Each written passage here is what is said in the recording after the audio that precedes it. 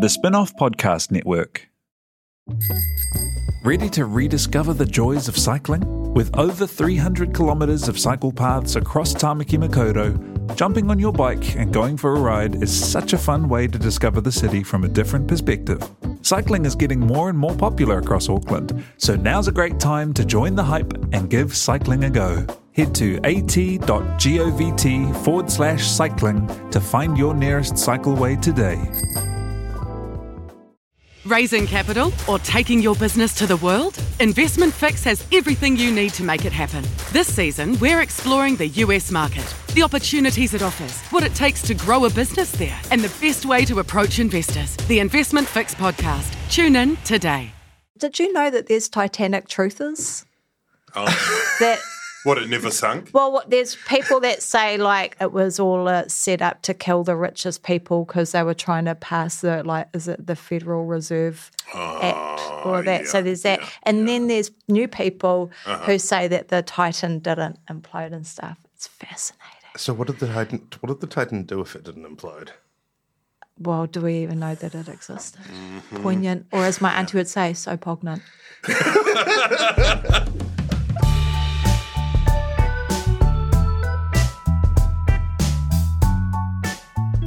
Tēnā koutou katoa. This has gone by lunchtime. It's July 19, 2023. Kia ora, Annabelle Mather. Tēnā koe, Toby Manhire. Hello, Ben Thomas.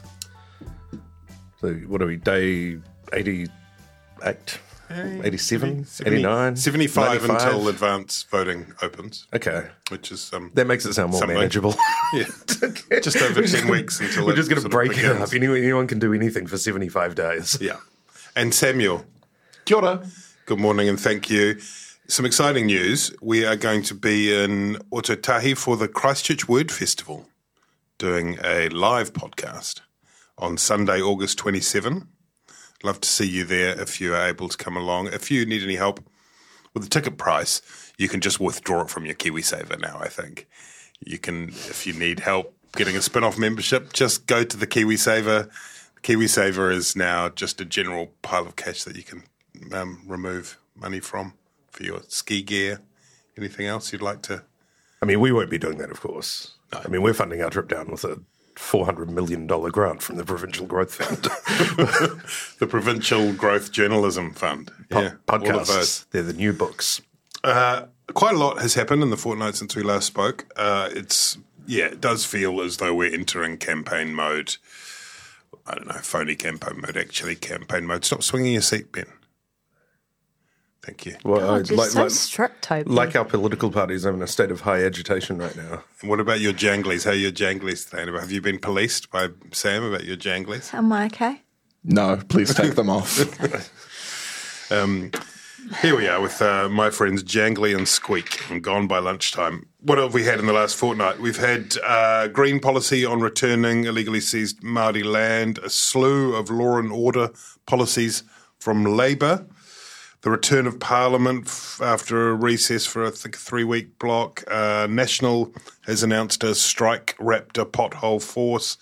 There was that KiwiSaver rental bond thing that Young Nats came up with, which was quite fun.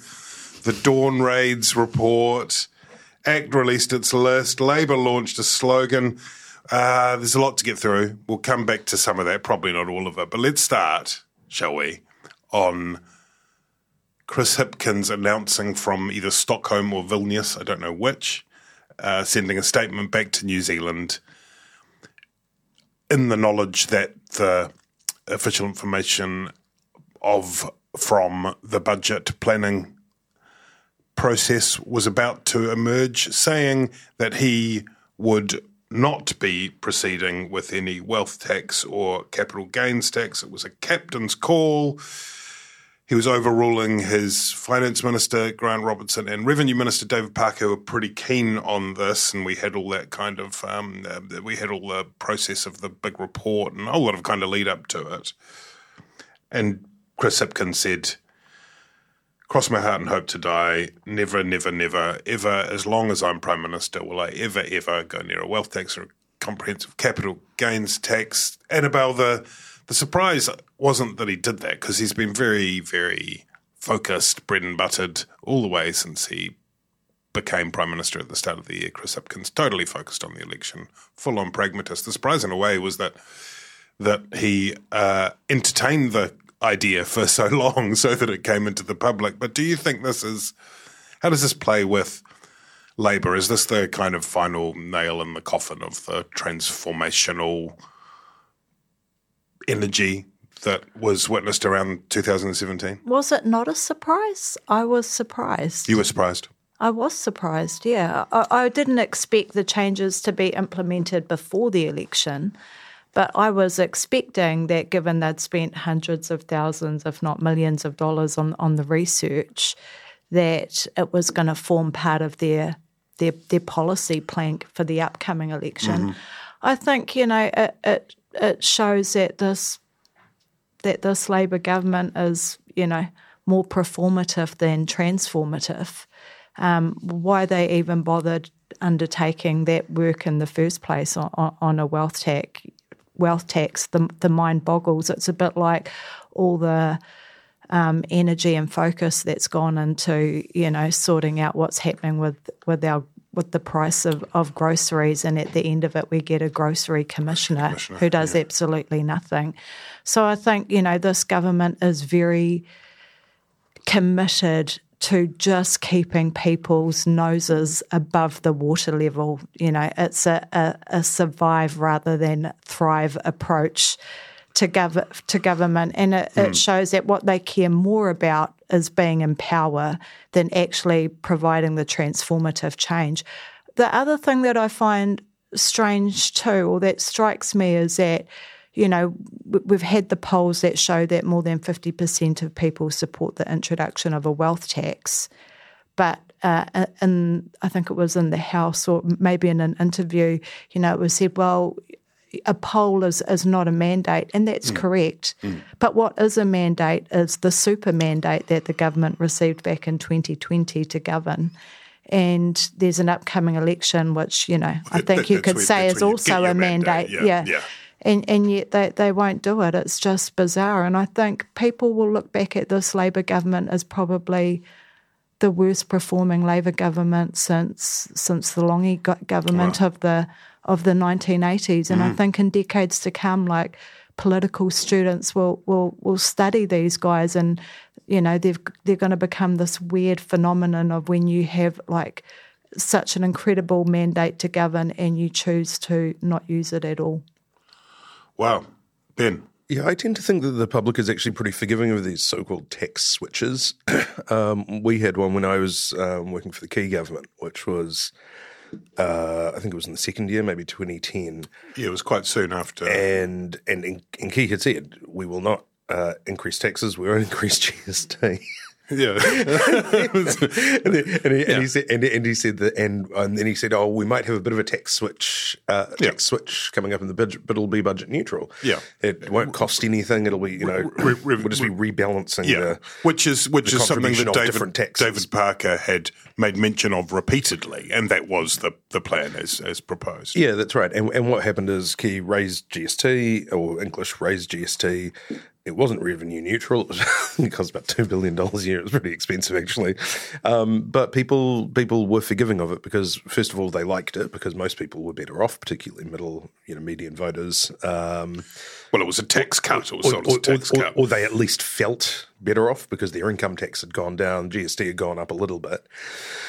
But, in terms of sort of mandates, generally you can actually take the public with you as long as people are no worse off. Right. And sometimes I sort of think if we're ever going to actually have any kind of capital gains tax in New Zealand, you almost have to sort of impose it almost a bit by stealth, in the sense that, you'd have to design it very carefully so that most people saw an immediate improvement in their in their income sort of, in their PAYE, each month or whatever. But otherwise, you will always get caught in this minefield of, well, what about the, what about the land underneath the Home Office in your family home that, how's that going to be treated by the capital gains tax? And you'll always have political leaders who will flounder and not know the detail, and the sort of uncertainty will sort of sink it, on behalf of a whole bunch of people who would never be actually caught by these taxes. But, would be worrying about it. When people see the effect of it, they tend, of these so-called tax switches, they tend to be more forgiving than just hearing about a new tax coming. Sure, and the pitch here would have been a tax-free threshold or a tax-free zone. No tax up to $10,000, which I mean, that's a pretty. That's what they have in Australia, right? It's an honourable tradition to go for a zone of no tax.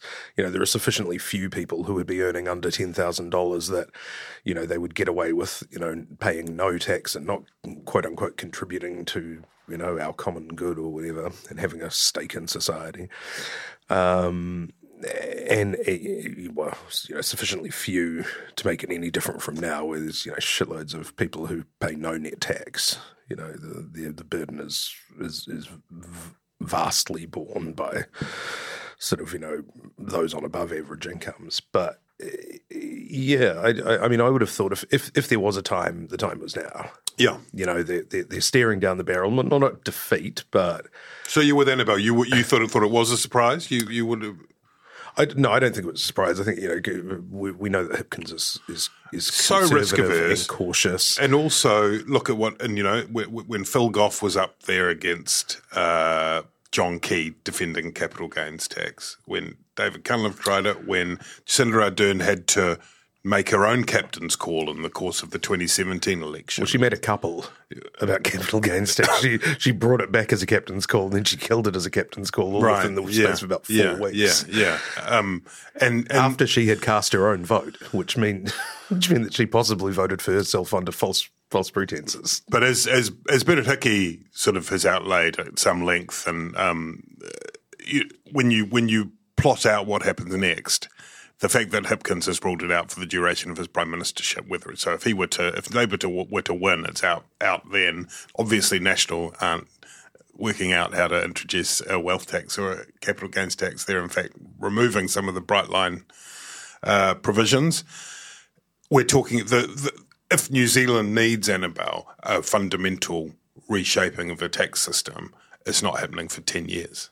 No, and the irony is National has had to back down on their plans to provide tax cuts to people. So, I mean, the difference between National and Labour in terms of their policy is pretty marginal now. It's if we want change, then it has to come through the minor parties having enough leverage in their negotiations to be able to drive through some of their tax policies. I wonder whether Labour's tax policy is expected any day now. It could even be this week, and I wonder what they've got left to do.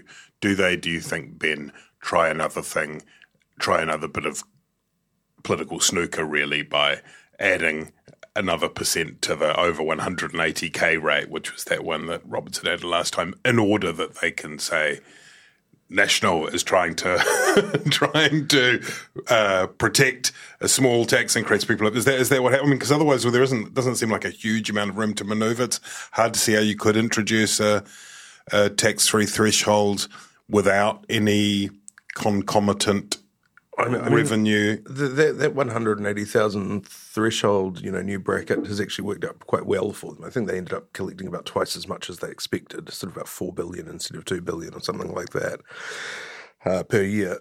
So, if you wanted to whack another cent or 5 cents or anything onto that, then there, if you put another 5 cents on it, you might start really sort of irritating the kind of, the bureaucratic class and the white collar sort of left wing supporters.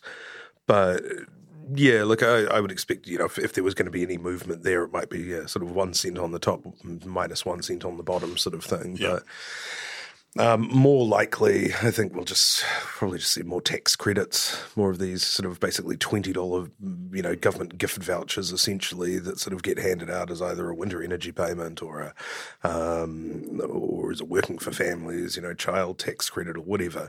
And it's basically just, Susan St. John actually wrote a good piece about this. And, nobody would ever accuse Susan St. John, economics lecturer at Auckland University, of being a frothing righty or an economic conservative.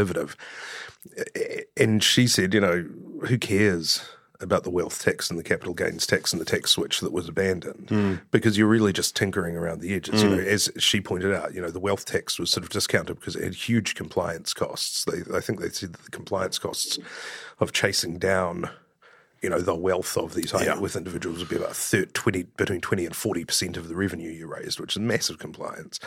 And then, you know, one in 12 of them would probably go overseas and remove their asset base from New Zealand, and, you know, gets very complicated. But wouldn't they just be subjected to, you know, other types of taxes overseas, because most places do have like those types of taxes in place already? Most places have asset taxes. Well, most places don't have wealth tax. They don't have ongoing wealth taxes. I mean, there are things, you know, there are things like the UK has an inheritance tax, for example. You know, there are a bunch of different. New Zealand is quite unusual in lacking any of these sorts of mechanisms. This wealth tax that was proposed was pretty unusual, though. The David Parkinson brainchild. On the Susan John point, I mean, I read that piece, I thought it was good too.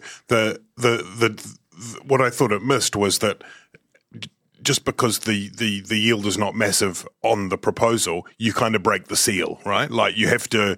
It's about introducing something new that you can then. Yeah, but the other point that she made is, you know, I remember being sort of slightly exasperated by this sort of in the mid-2000s, a million years ago, where it was sort of Don Brash versus Helen Clark, and they were, you know, Don Brash was promising $20 a week tax cuts.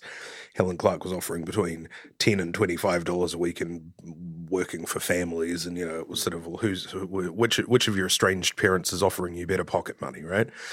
Now, we're still talking the same sort of margins and amounts. We're still sort of talking $20 here, $20 there, whatever. You know, that would have been the net effect, you know, for middle income earners for that, you know, under that Labour proposal. Now, you know, maybe you have benefits from rejigging the tax system, but we've got to get out of this mindset that the government is going to make us rich by giving us a fresh $20 note every week. No, but that's not what people think, Ben. It's not about taxing to get us all personally rich with a bit of extra money. It's about being able to invest in stuff like flood assets and the health system and education and those sorts of things. Well, but no, but like wealth taxes are revenue neutral. But something like a wealth tax could be that would not the way that it was proposed.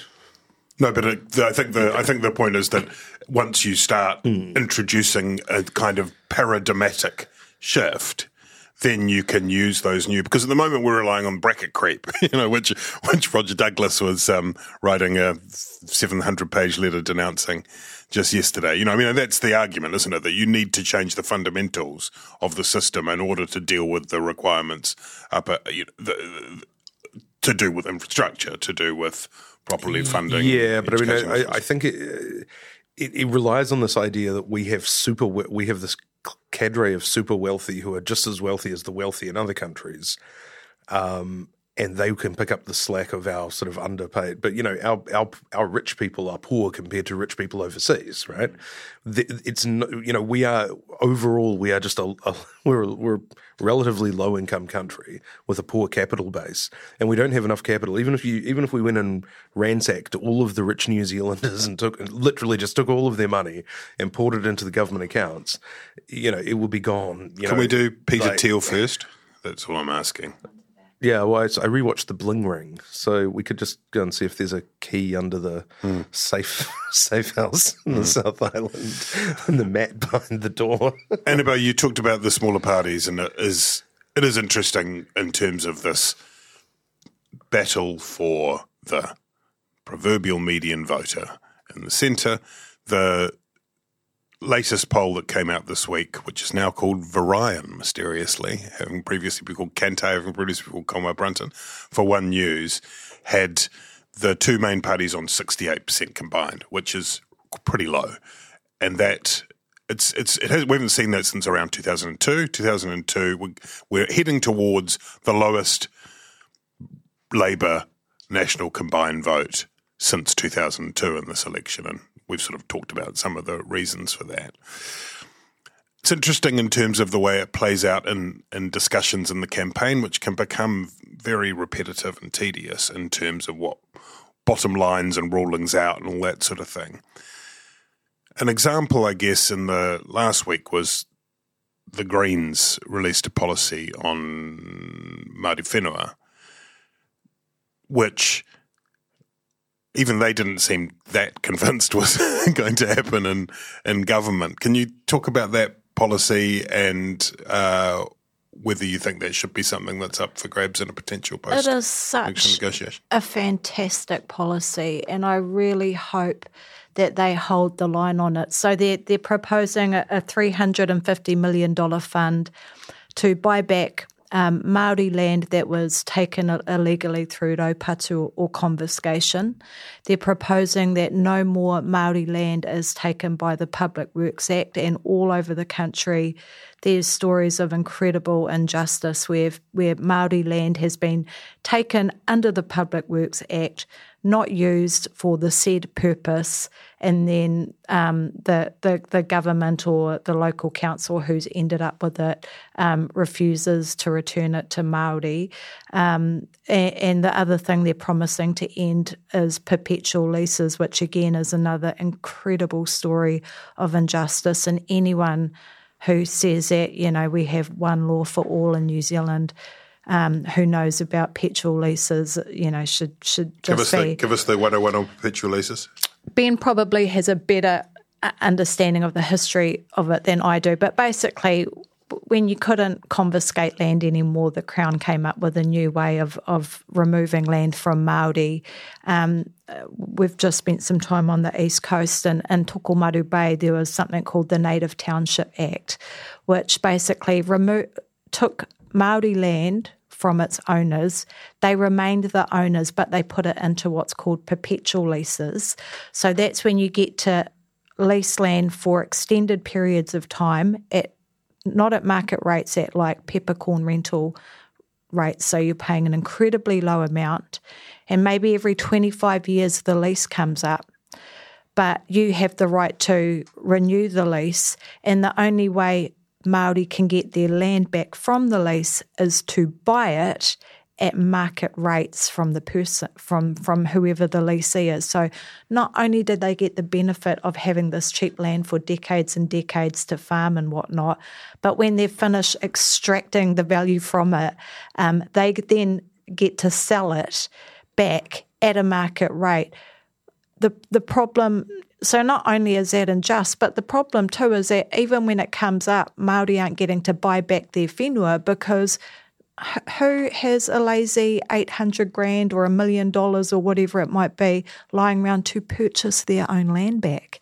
So even when the lessees agree that we don't want it anymore, we're going to flick it off, Māori are still missing out. And there's examples of it all around the country, but the East Coast, there's a movement happening in Tokomaru Bay to highlight what's happening. And actually Liz Kerekere and the Green Party have done a lot of work in this area. It's an important one. So I really hope the Greens stick to their guns on this. Was it Waitara?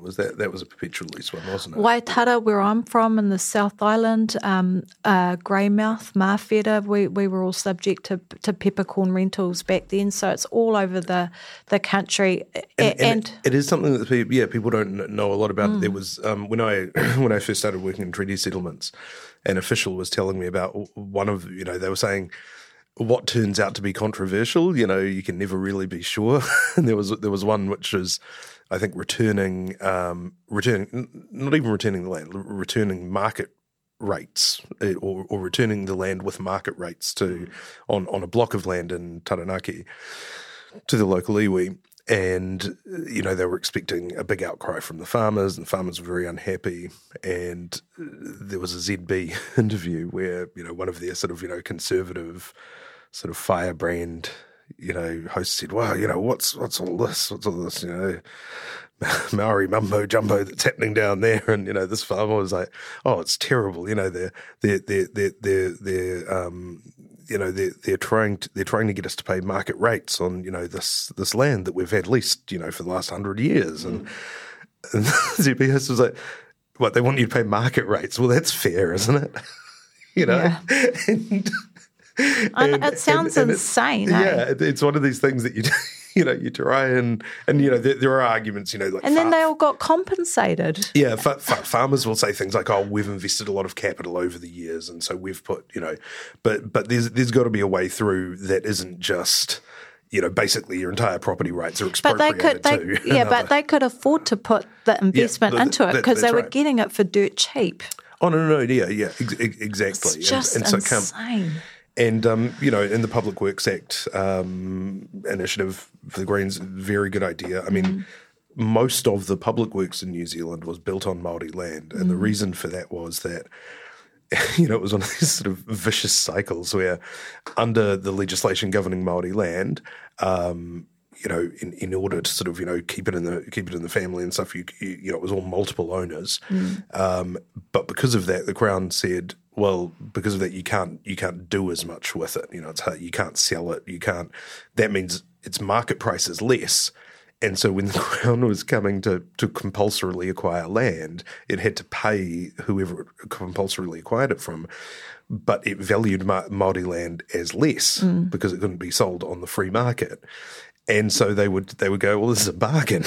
We're only going to take Māori land. Yeah. And also, there was less political blowback for it. So pretty much everything. Not everything, but by and large, where land was taken for public works in New Zealand, it's been Māori land, and vastly disproportionate. As Annabelle said, a lot of it didn't end up being used for the proper purposes. Often those purposes were to build roads for Māori or hospitals, or and those often just sort of fell off the bottom of the spreadsheet. Of the to-do list. And so there's a great example actually of like the Kaikohe aerodrome. Have you heard about that? So it was taken from the Wihungi family to build like an airstrip during the war, which never got built, but then it got turned into an airdrome and is currently like rented out to the gliding club and some farmland. And they've been told that even though you're supposed to return it, the council will only return it if they pay for it at market rates.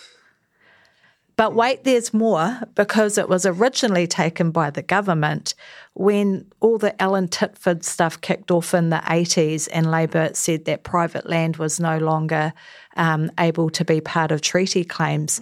The government went around and dropped a whole lot of land, publicly owned land, into the ownership, transferred it into the ownership of local councils where it would be out of reach of the Waitangi Tribunal, and that land was one of those blocks.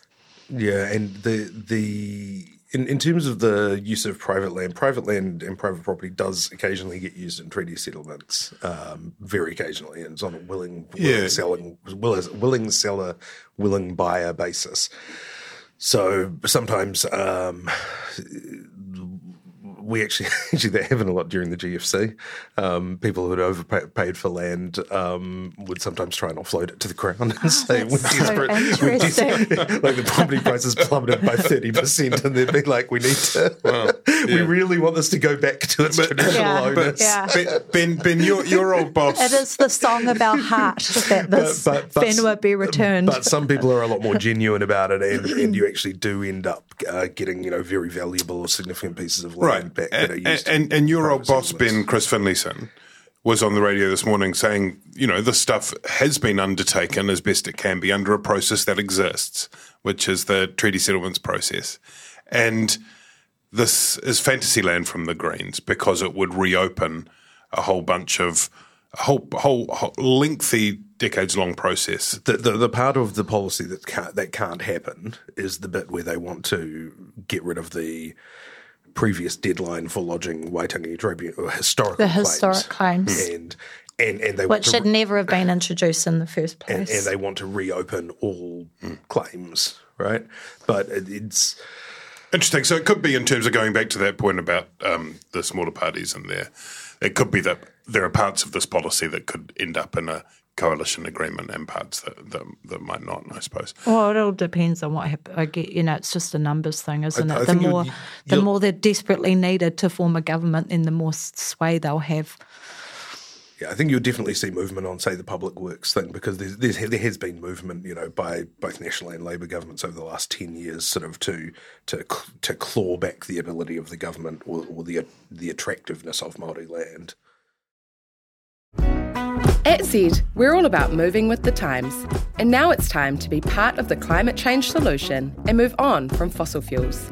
As a company providing fuel to people all over the country, we also know we have a real opportunity to lead that change. We're committed to keeping Aotearoa moving by providing the right energy for everyone. We believe that innovation in fuel and how it's used can make a huge difference to our planet. Find out more at z.co.nz. Are you making the most of your KiwiSaver investment? Generate is an award-winning KiwiSaver provider with a track record of strong long-term performance. Making a smart decision now could add tens of thousands of dollars by the time you reach retirement. Book a no-obligation chat with a Generate KiwiSaver advisor today at generatekiwisaver.co.nz/get-advice. A copy of the product disclosure statement is available at generatekiwisaver.co.nz. The issuer of the scheme is Generate Investment Management Limited, and of course, past performance does not guarantee future returns. Can we talk about the dawn raids thing, Annabelle? It was last week, but the Mike Heron Casey report was published, in which, and he'd been tasked with looking into the ongoing dawn raids, out of hours raids on alleged overstayers, including in South Auckland, including Pacifica and quite a lot of Chinese, by Immigration New Zealand, which on the face of it ran rather counter to a very ostentatious, powerful and moving 2021 government apology for the dawn raids of the 70s.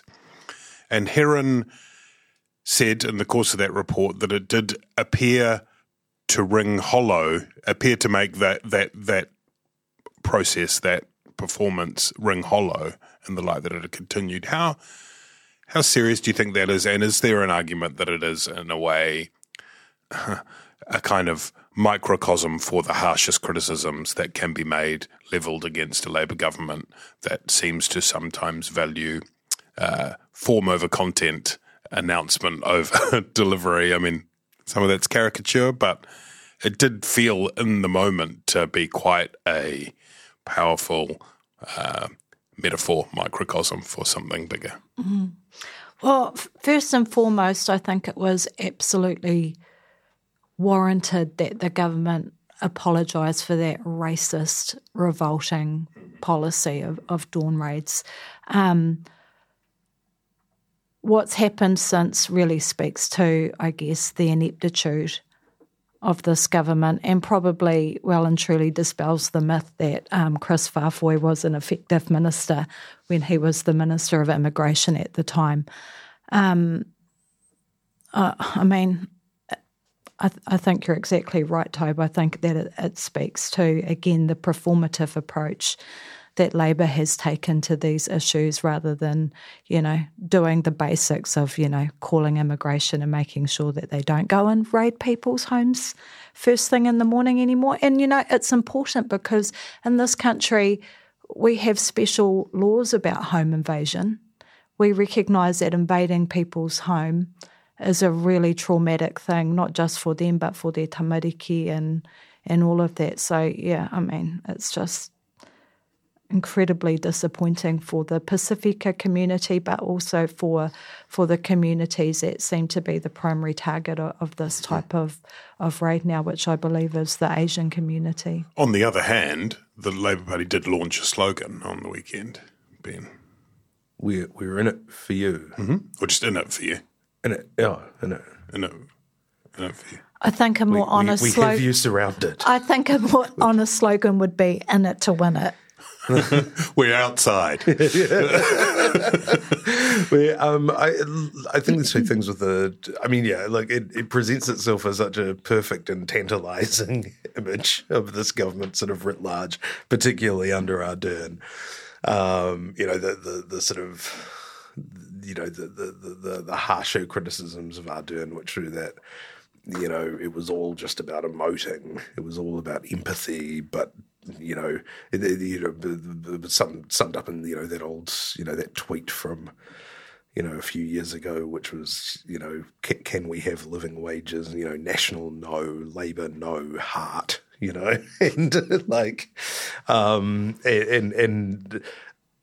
I think in a way I feel a little sorry for them because I'm not sure that the objection to the dawn raids was simply these are raids that happen out of hours. I think the dawn raid... Bro, they were raiding schools at Western Springs College because they had this bunker that they used to hide their Pacifica children in because the police would come and raid the school. It's unbelievable how bad it was. Yeah, I think the objection to the dawn raids was more sort of... It was that we had invited all these people here. Yeah. We needed them for our manufacturing base. We were desperate for Pacifica workers. And then as soon as, economic conditions changed, the economy started, going a bit downwards and, inflation increased, things like that, suddenly they were surplus to requirements. And there was this sort of military style operation to, hound these people out of the country. And, obviously right. The shameful chapter in New Zealand's history. But I'm not sure that the worst part of the dawn raids was their timing, even though that's the sort of name that they're given. I assume that at some point with, if you're ruthlessly pursuing overstayers as immigration, that's part of their job. You're not going to necessarily do it 9 to 5.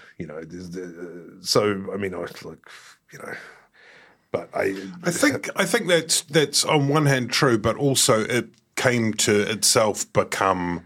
It captured something about the invasive and cruel and racist nature of it. That it wasn't. You can start by knocking on the door and leaving. Leave. We're going to catch these people. The reason it's done at that time is because it's when people are at their most vulnerable, and that's what makes it awful. Definitely campaign time, Ben, because this week it's been ordained as Law and Order Week, basically, by the Labour government. It's like a telethon.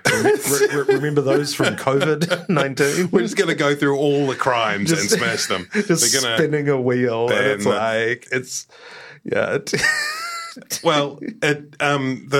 And it does feel as though a lot of this has been conjured up relatively quickly, as evidenced by on day one.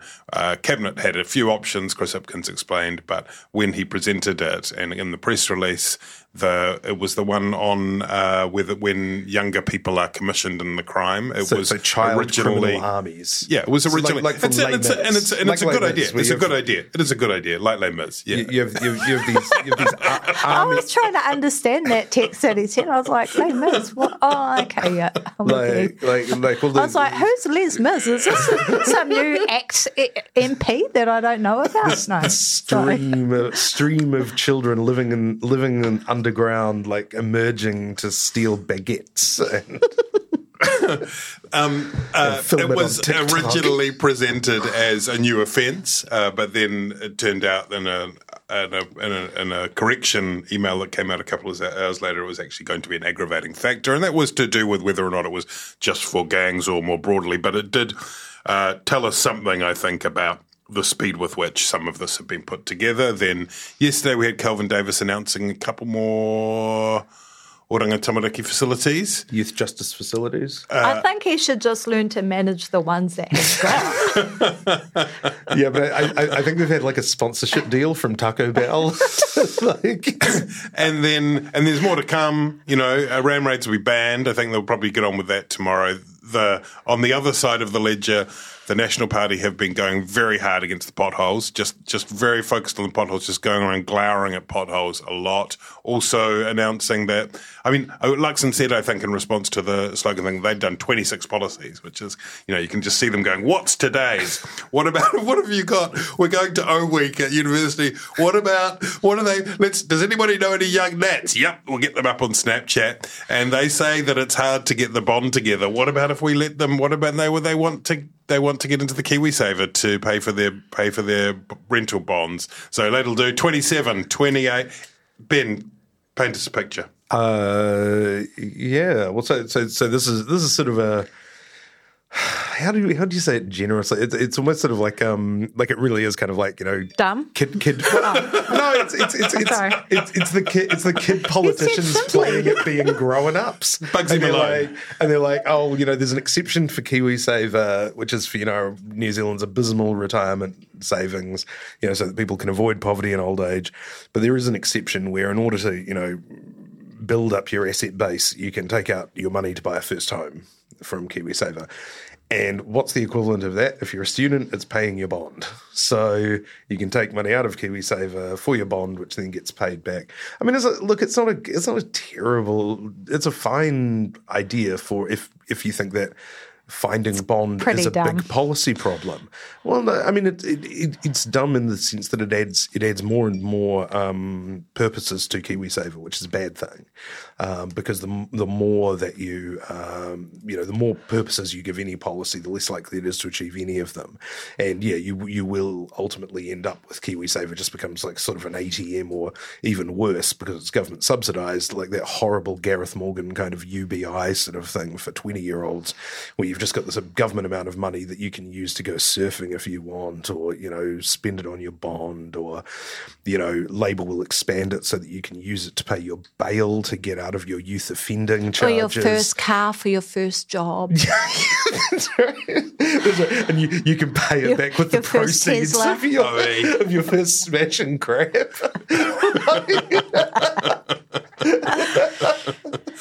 Yeah. There's an election on. I think that's what we're saying. Really, people are just grab and get stuff and kind of go, look, it's a policy. Yeah. 28. It's really fun. It's like when you go to like the budget lockup and you see like TV, people are just TV presenters as opposed to reporters, and they're sort of holding the books upside down and kind of like. They've got their reading glasses on, they're chewing on a pencil and stuff. And it's like, it's like all of these people who are just like so totally focused on day-to-day retail politics and chasing headlines and stuff, sitting there going, all right, time to be policy wonks. They're like, what about 30 years in prison and lethal injection for playing a flute and making children commit crimes? Wait, is that an aggravating factor, or is that judges will be required to take into consideration whether or not they have been involved in the propagation of potholes. It's like if you post social media video, if you post video of your youth offending to social media or TikTok, like that's an aggravating factor in sentencing. If you if you post like a Wojak like troll face emoji underneath Michael Wood, that's like 3 months in prison. Yep. If you sort of, take the kind of last 3 items of food that were required by the next person, that's an aggravating factor. Just it's so many possibilities in this exciting election to come, which we'll be there beside you all the way. Listeners, let's go.